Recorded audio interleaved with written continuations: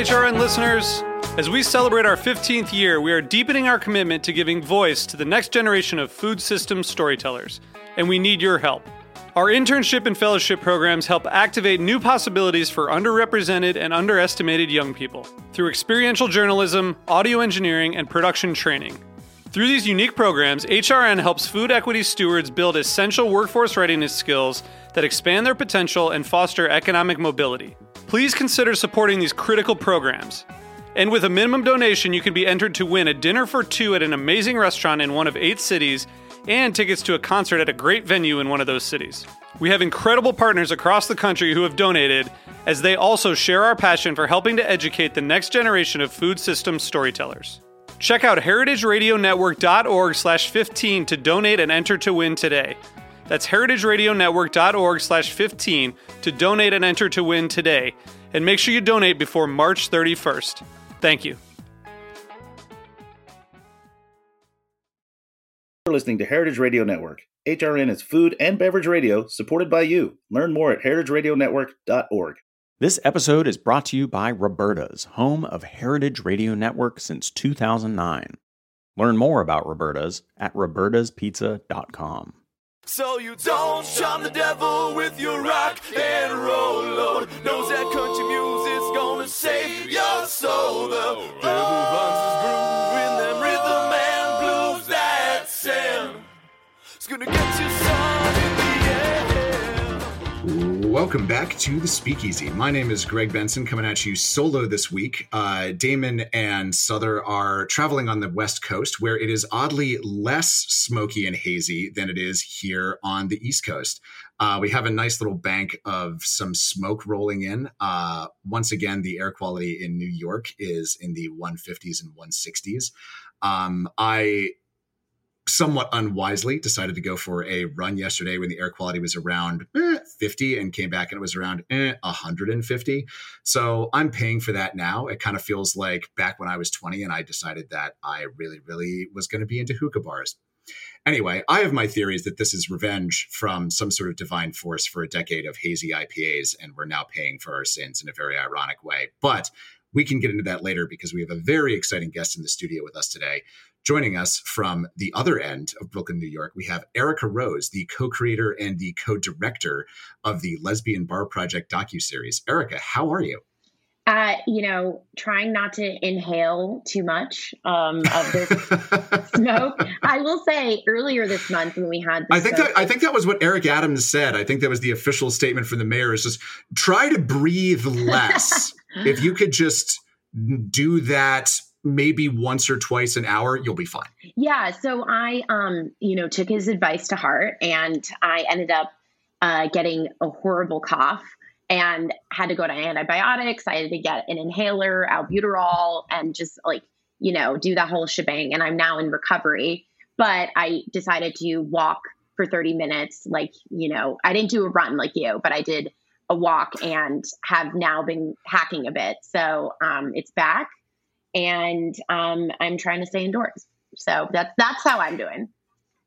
It's weird. It's weird, like rooting through the closet, being like, do I still have an N95 in here? Like I thought I threw all these away, not into the trash can, just out the window of my apartment, like, see you in hell sometime in 2022. And now I'm having to come crawling back to them. Yeah. I think the only thing I have left in my apartment are those like my roommate 3 years ago, knitted together a mask back when we thought it was all cute and cozy. We're going to have 15 days off in March of 2020. So that's the only thing I have left, which isn't helpful to combat COVID or the smoke or anything except being adorable. So I'm with you there. I was going to say, I'm sure it looks very cute. It sounds very cute. Yeah. Yeah. If I was going to some, anime convention, I think I would be not a standout, but I think I would blend right in. Let's just say that. Exactly. Yeah. We all like spaces where we belong. And speaking of which, this sounds like a great way to get into the project that you're working on. So tell our listeners a little bit about what the Lesbian Bar Project is and how you got involved with it. Sure. So speaking of COVID, in March of 2020, as we all remember, COVID hit New York City. And the industries that shut down pretty immediately were film and TV and entertainment and restaurants and hospitality. So as a filmmaker, I had nothing but time on my hands. And I was reflecting on the importance of gathering and safe spaces. And this coincided with a NBC article that came out that was reporting that there were only 16 lesbian bars left in the country at the time, and that the pandemic could bring that number down to 0. So I had been spending a lot of time on the phone with my dear friend, who's another brilliant queer filmmaker named Alina Streep. And we were chatting about, just kind of this unprecedented time in history. And we realized that we hadn't seen each other in weeks. And the last time we were able to gather together was at Ginger's, the lesbian bar in Brooklyn. So we started talking about this article, and we started game planning what we could do to really spread the word. I mean, we consider ourselves very ingrained in the community, and we didn't even know the numbers were so bad. So we decided to do the only thing we know how to do well, which is tell stories and make movies, and launched the Lesbian Bar Project. So we conceptualized it in a couple of phases.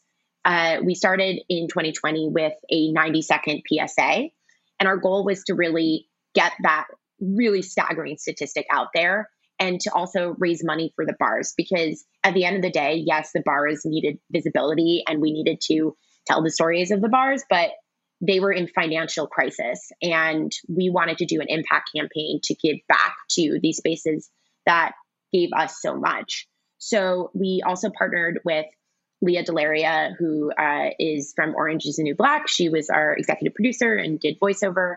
And we also knew that we wanted it to be a branded project, because at the end of the day, brands were able to, help us get the message out there faster and to give us the financial support we needed. So we partnered with Jägermeister, which has been our partner since, and they had an initiative already called #SaveTheNight, which was giving back to nightlife spaces that were disproportionately affected by the pandemic. So in 2020, we launched, and we raised initially over $117,000 for the bars, which was totally unexpected and something that really we were so thrilled about. And 100% of that money went back to the bars. And then in 2021, we did a short film, and that short film was really to humanize this statistic. And we were in New York and in DC and Mobile, Alabama. And that short film was released June of 2021. And we did another crowdfunding campaign, raised over $150,000 for the bars. So collectively, we raised nearly $300,000 for the bars. Our list kept growing. When we started the project, there were 16. We discovered a few more along the way, and more have opened. Now we can proudly say there are 28 on our list, and those are accessible on our website, lesbianbarproject.com. And our goal was to really always do a documentary series, of course, also help the bars. But the documentary series gave us the ability to really go much deeper into the lives of the bar owners. And to, we see the bars as a reflection of these people's vision. And I always refer to them as cultural architects. They're far more than just simply bar owners. These bars are fundamental safe spaces, and they're also places for community and places where you can really find your authentic voice and self. So the bar owner's vision is really reflected in our episodes. So we did 3 episodes that's streaming for free on the Roku channel.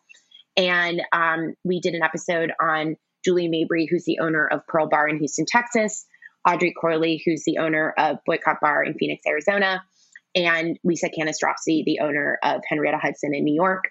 And we are so excited that we are finally gearing up to this year to do our first international episode in Germany.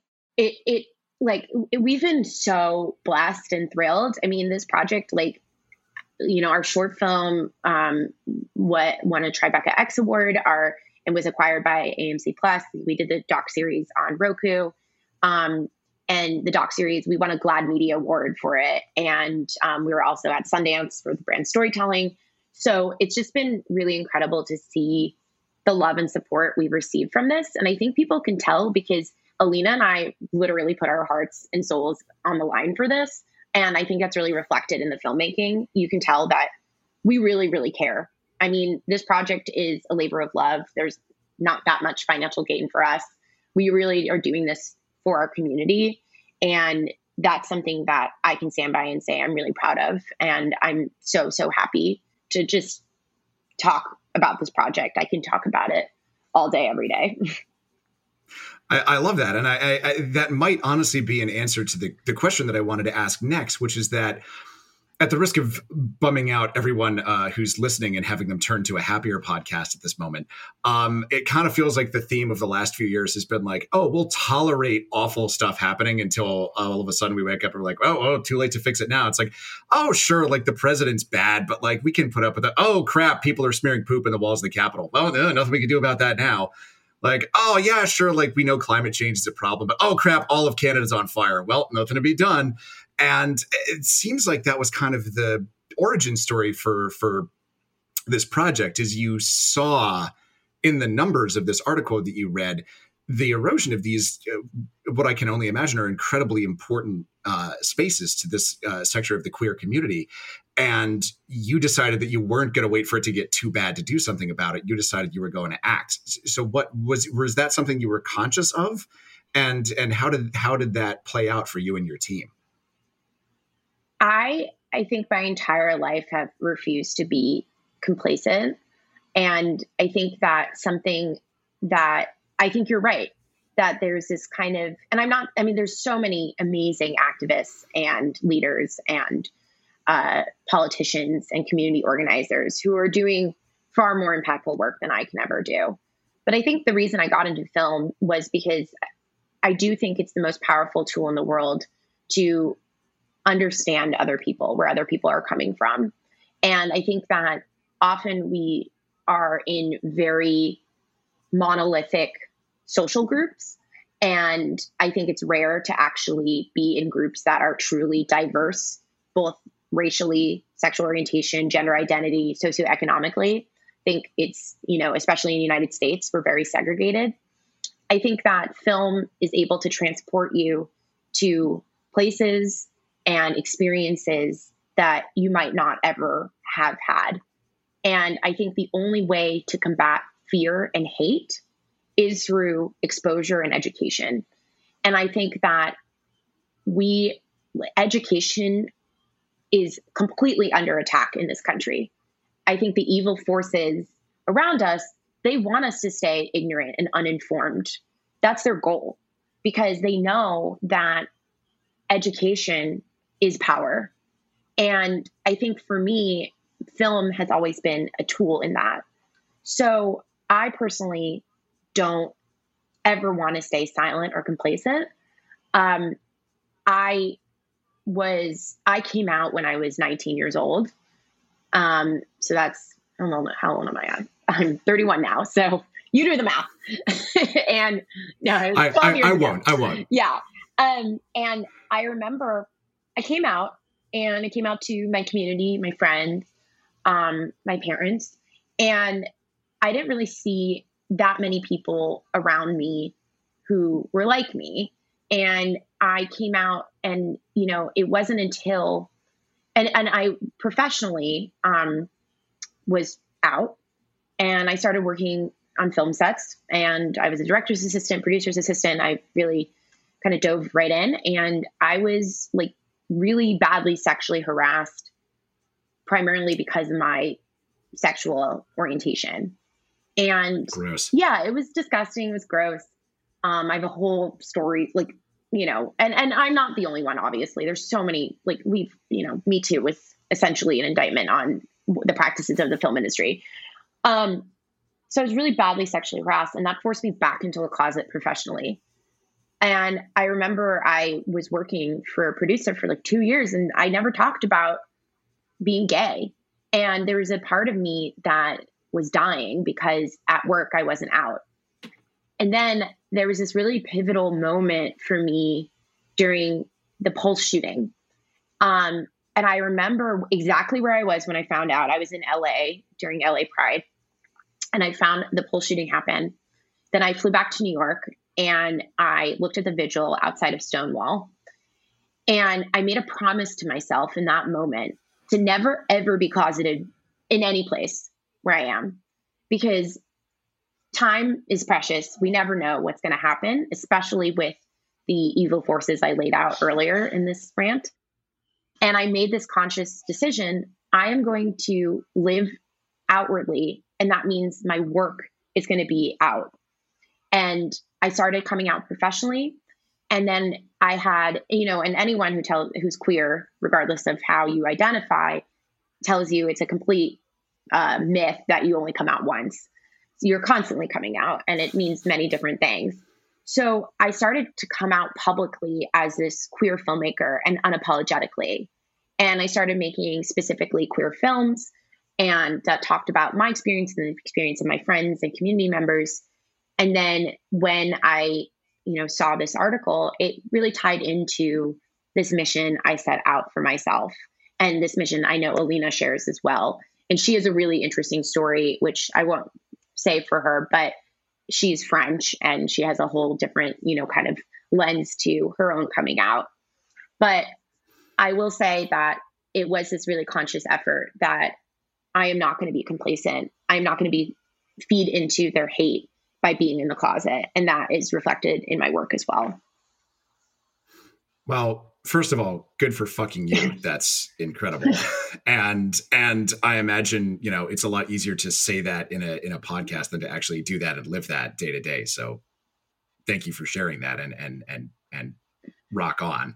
But I think that also really highlights the need for these spaces that you're talking about in this series that you're producing, because, I don't know how to say it, lightly came out a little bit at the beginning of Pride Month here on this podcast. And I know from my experience in the spaces where I really feel like I fit in, like you can almost, there's a putting down of a part of your, like a sort of a little bit of a veneer that you have to carry in your day-to-day life when you're in spaces that you can really be completely and totally yourself.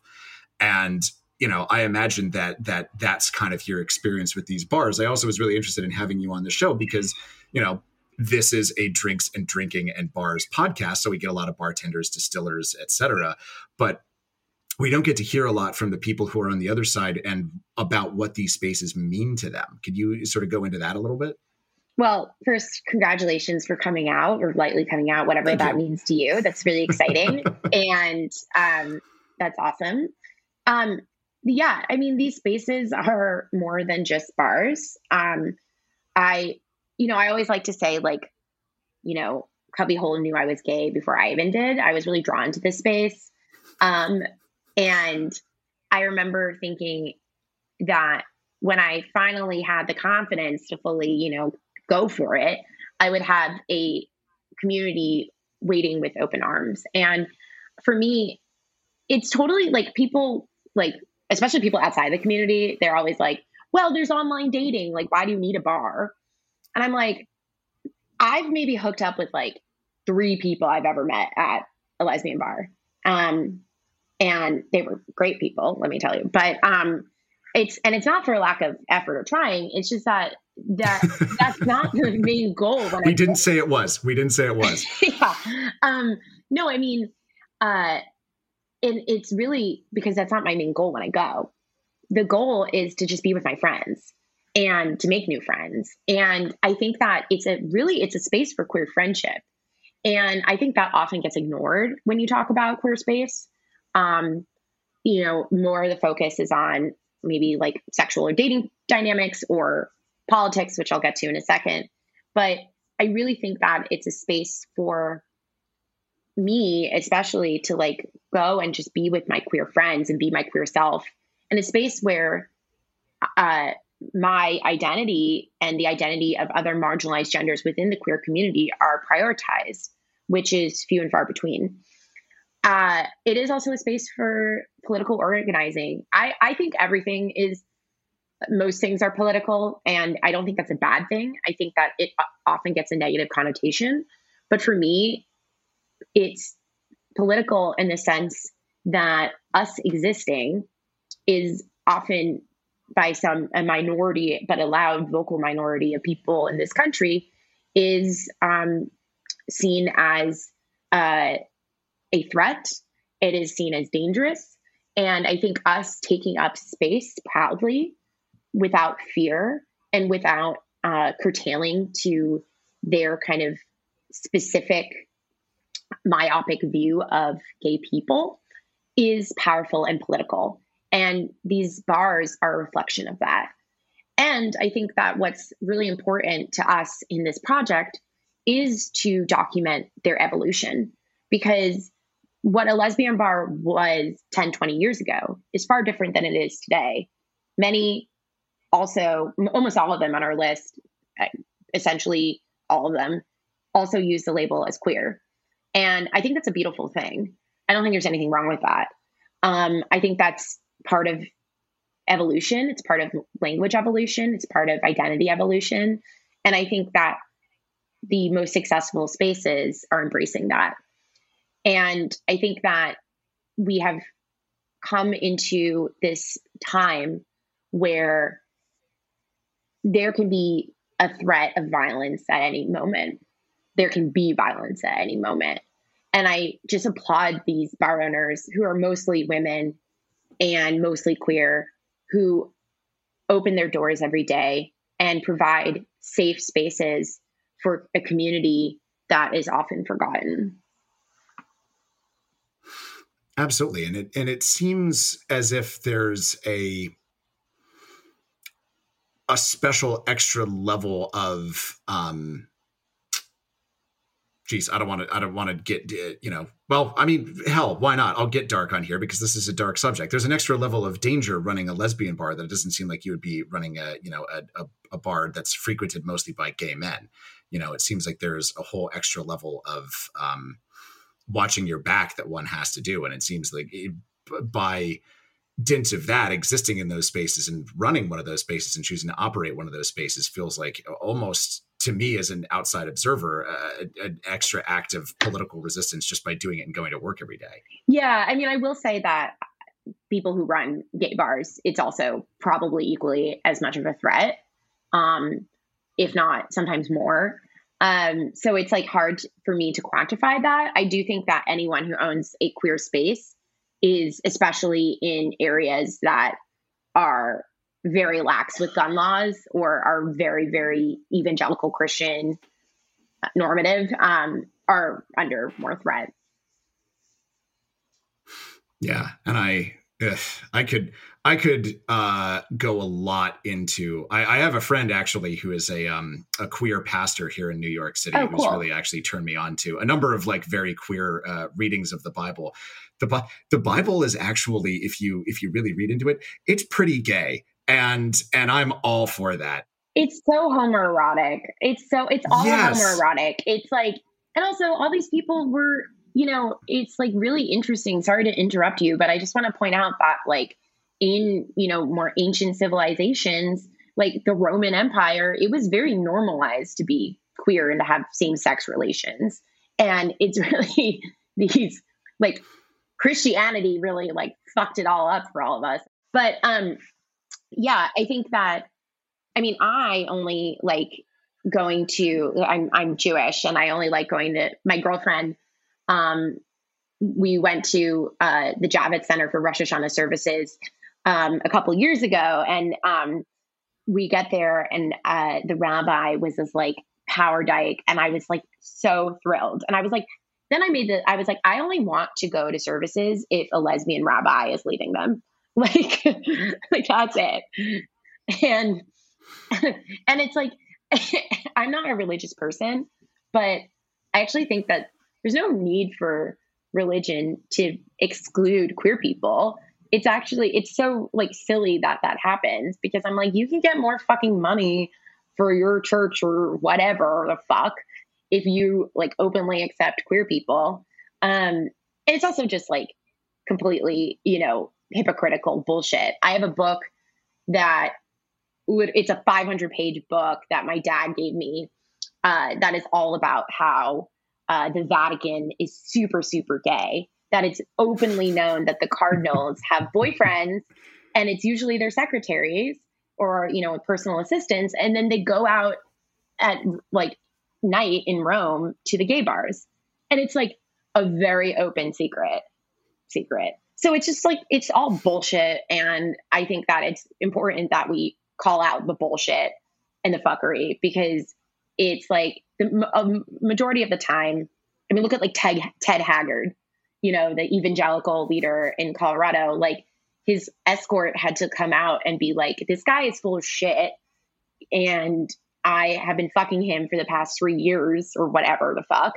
And then he was like, went on this whole crusade of being like, I'm, you know, need to be saved or whatever. And it's like, no, you like having a dick up your ass. There's nothing wrong with that. And just like, shut up and just like, stop ruining people's lives and stop torturing people with your bullshit and hatred.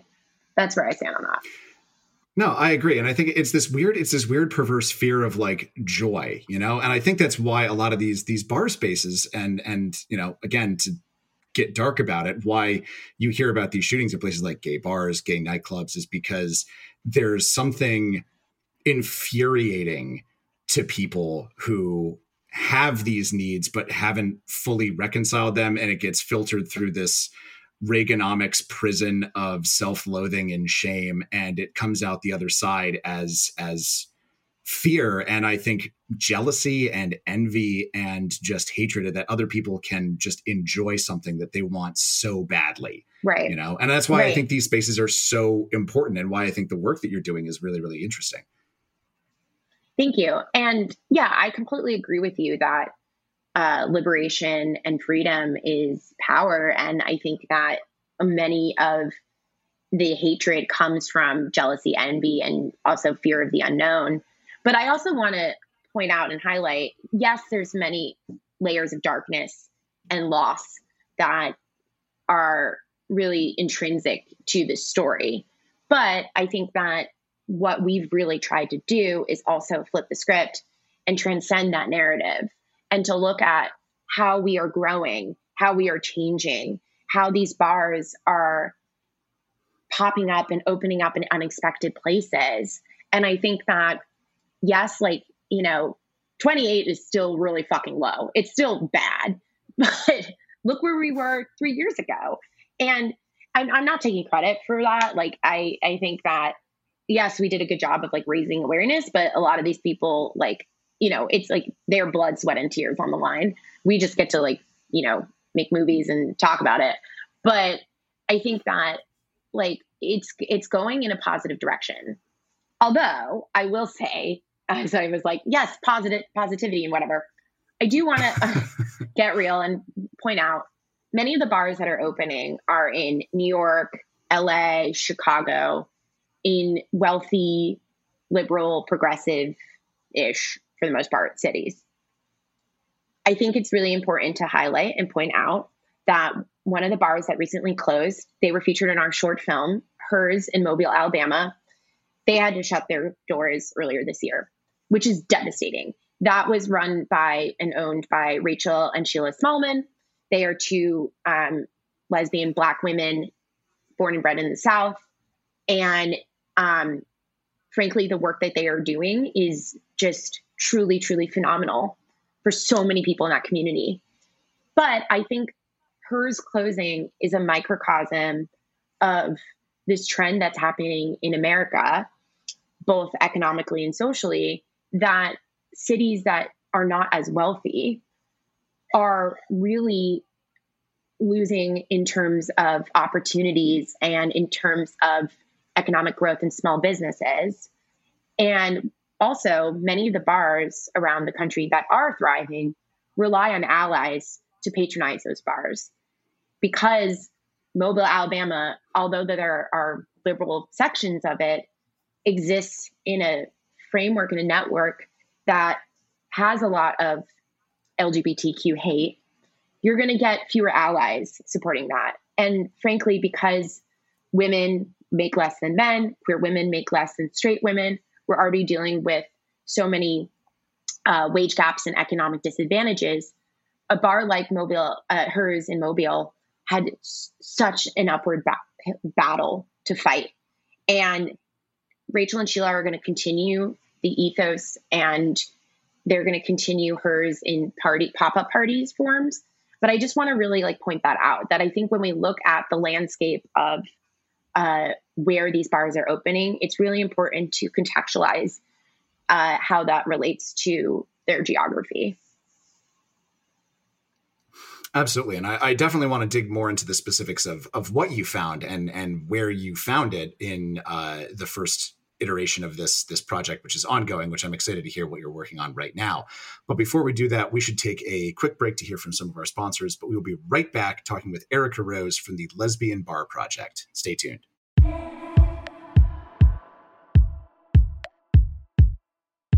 This episode is brought to you by Roberta's, home of Heritage Radio Network. Roberta's was founded in Bushwick in 2008 and has become one of the most iconic restaurants in the country. HRN made its home inside of Roberta's in 2009, and together they have become part of the DIY fabric of the neighborhood.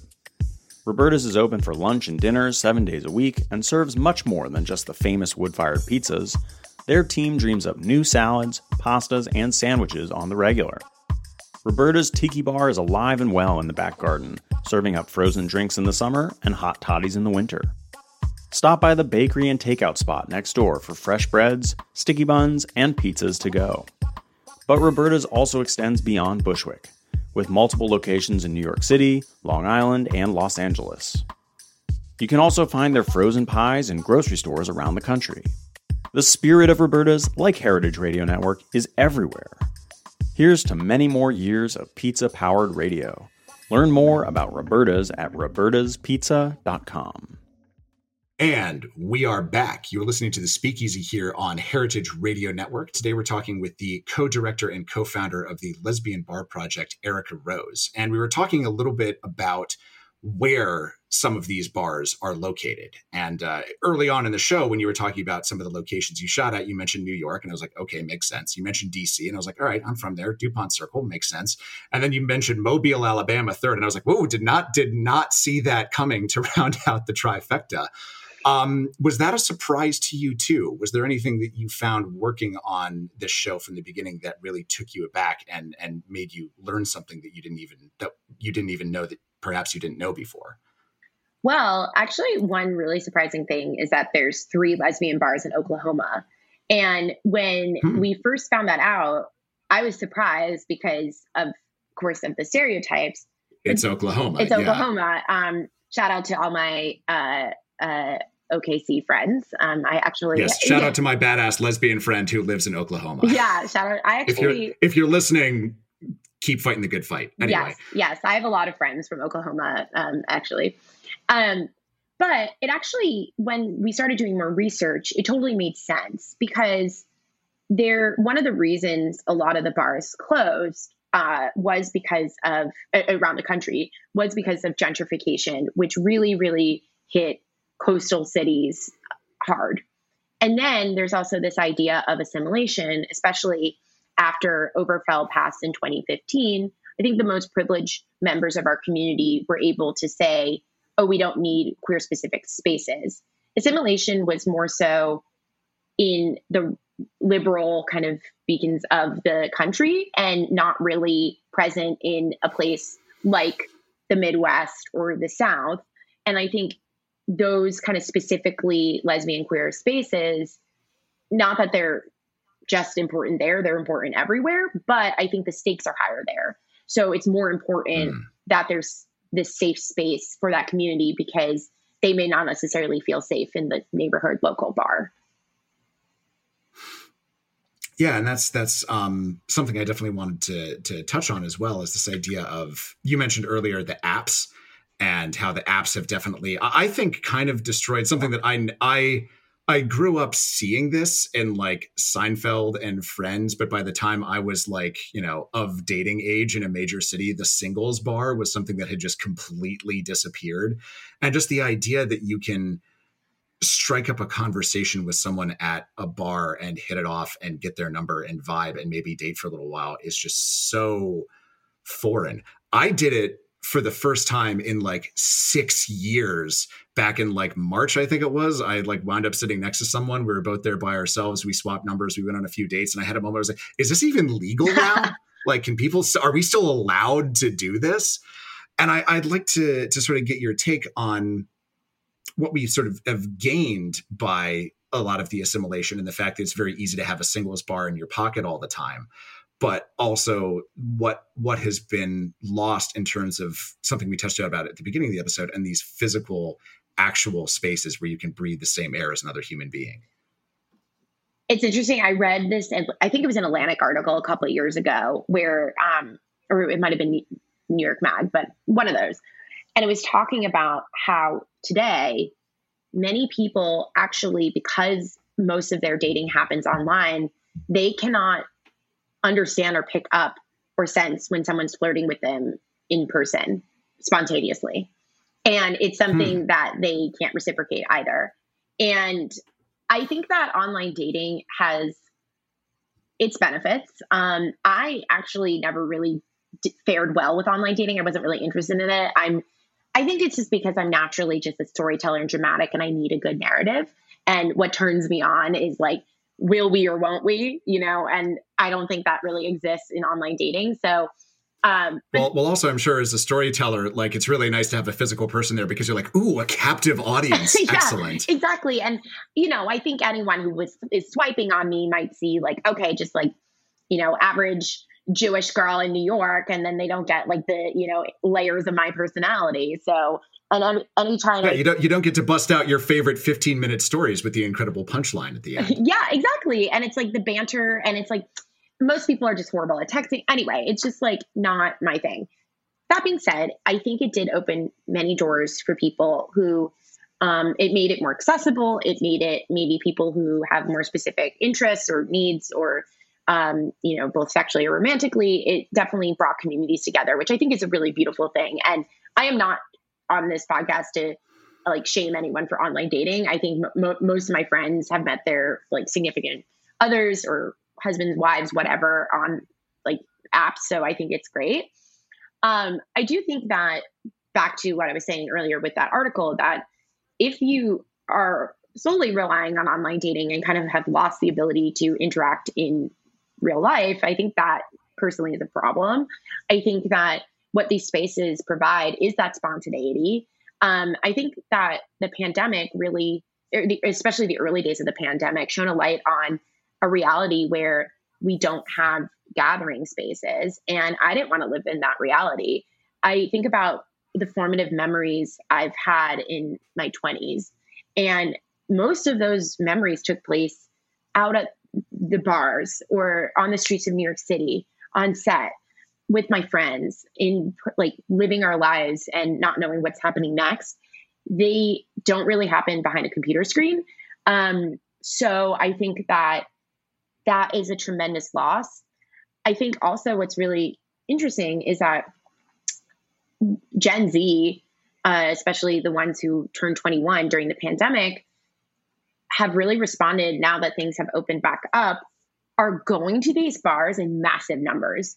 Most of these bars, like when I go, they're packed, and they're packed with a lot of younger people, which I think is great. It's, there's still older generations there too, but they are packed, and people want to dance, and people want to breathe with other people.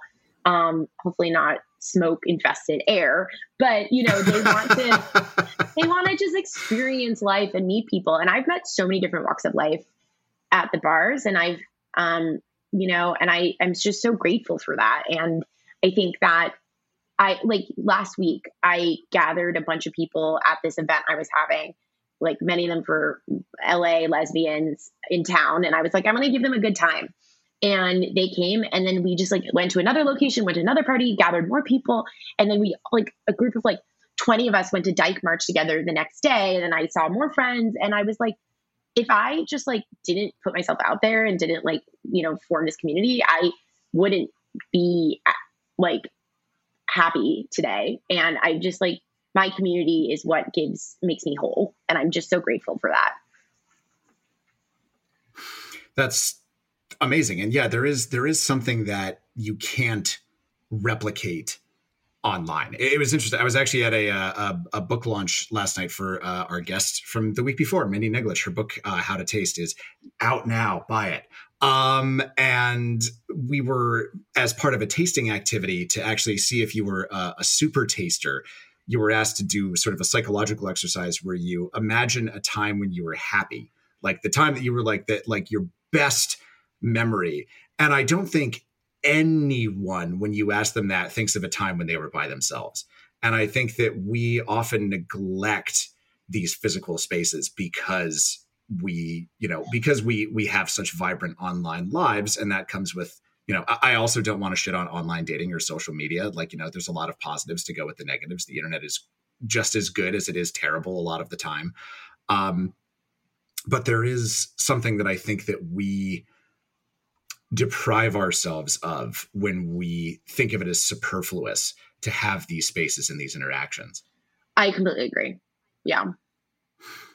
And I want to ask now where this is taking you at this point, because you're working on a new phase of this project. So talk to us a little bit about that and talk to us about some of the spaces that you're covering right now. So Alina and I always knew that we wanted the Lesbian Bar Project to be a global initiative because these bars are both disappearing and changing internationally.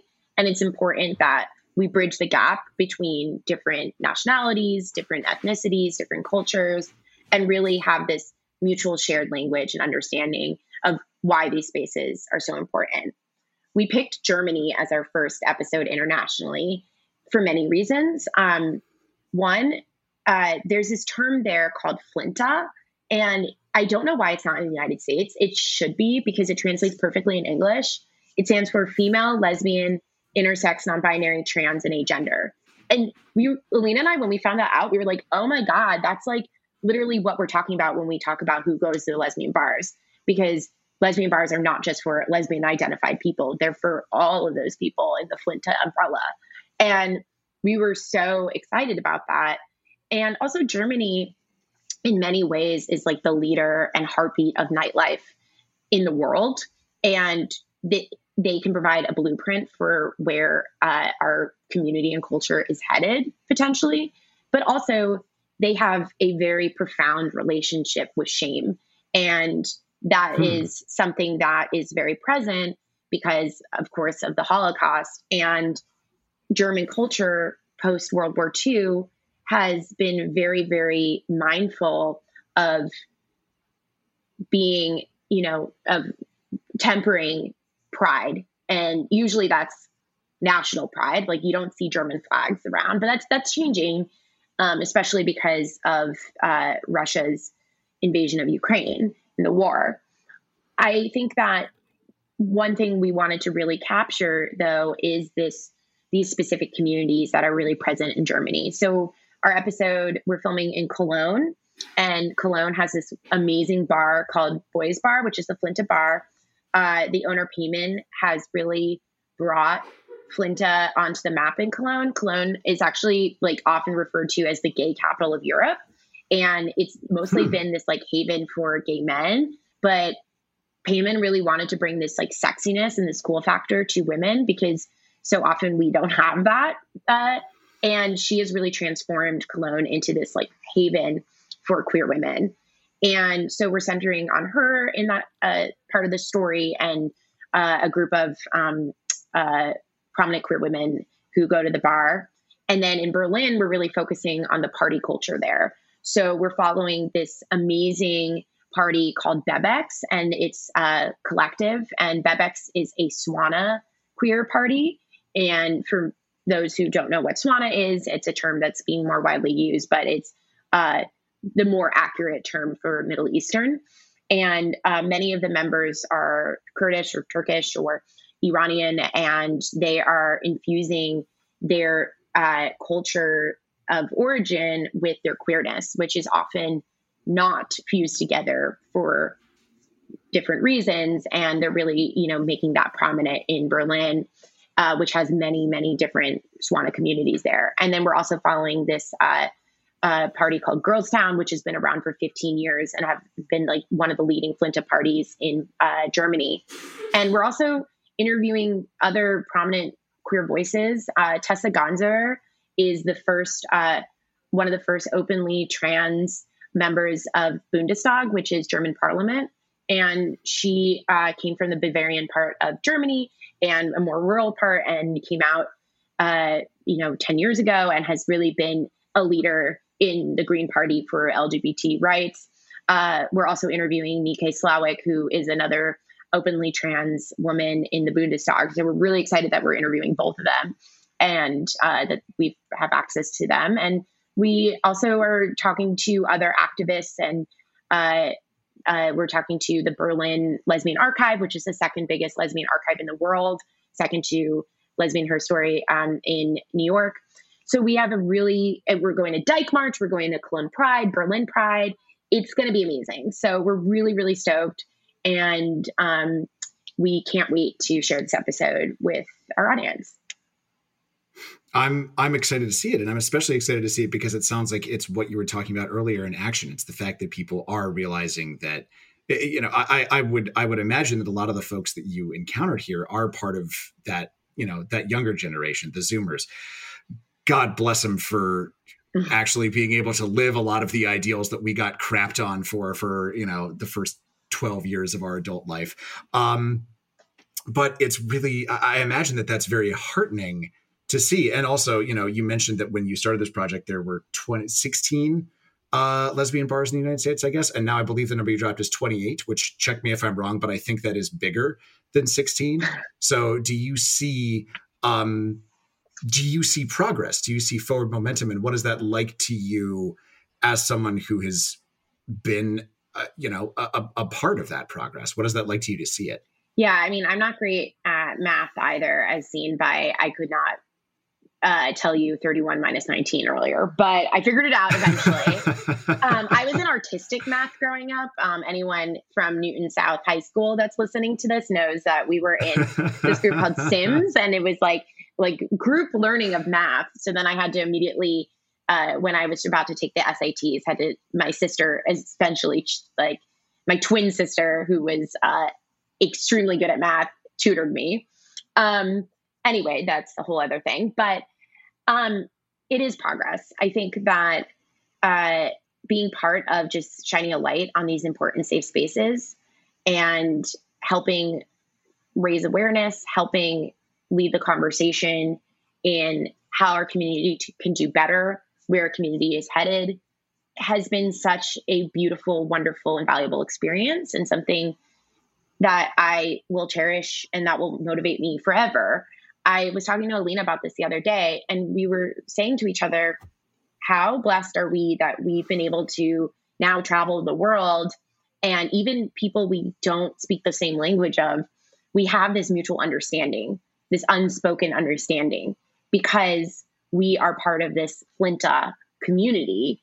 And I like to think about how, when we started this project, we did a rough estimate of how many Flinta people are in the United States. And we came up with around, this is very rough estimate, like around 8.5 million. And even 28 bars is completely disproportionate to the amount of people who would actually patronize them. And that's a reflection of society's value of us, which is frankly very low. But we are not going to curtail to society's overall view of us. We're not going to be complacent to that. We are loud. We're not going anywhere. And we're just getting stronger and more powerful every single day. And the bars growing and other safe spaces that are outside of bars that are growing and becoming more visible and outspoken is a product of the resilience and the power of our community.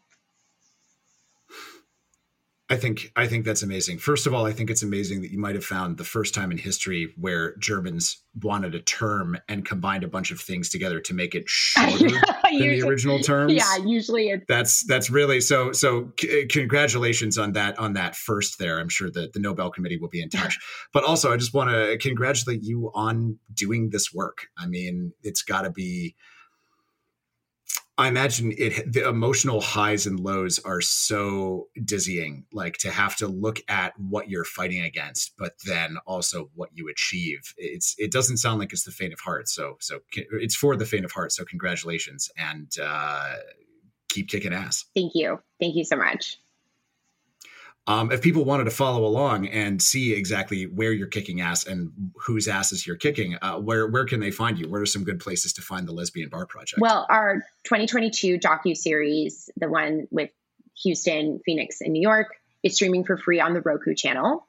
You don't need Roku to access it. You can do that on any browser or any like Apple TV or whatever. You can just search Lesbian Bar Project on Roku. And the Roku channel. You can also go to our website, lesbianbarproject.com. There's a link to the series there and more information about our previous work. And you can follow us on Instagram at Lesbian Bar Project. Amazing. Well, Erica, I really, really appreciate you coming on the Speakeasy today and sharing your experiences and your work and your love of this very particular, very beloved little slice of the bar world. So thank you so much. Thank you. And that is going to do it for us here at the Speakeasy today. Thank you so much for tuning in. And if you want to hear a lot more amazing shows just like this one, go to heritageradionetwork.org and check out our roster of 30 weekly shows. Also, feel free to click on the beating heart at the top of the homepage to donate. For now, that's going to be it for us until next week when you're back with the founder of Wayward Spirits, which is spirits made from whey. I know, right? Tune in to find out. In the meantime, have a great weekend. Happy 4th of July and happy Pride, everyone. Cheers. So you don't charm the devil with your rock and roll, Lord. Knows that country music's gonna save your soul. The Speakeasy is powered by Simplecast. Thanks for listening to Heritage Radio Network. Food and drink radio supported by you. Keep in touch at heritageradionetwork.org/subscribe.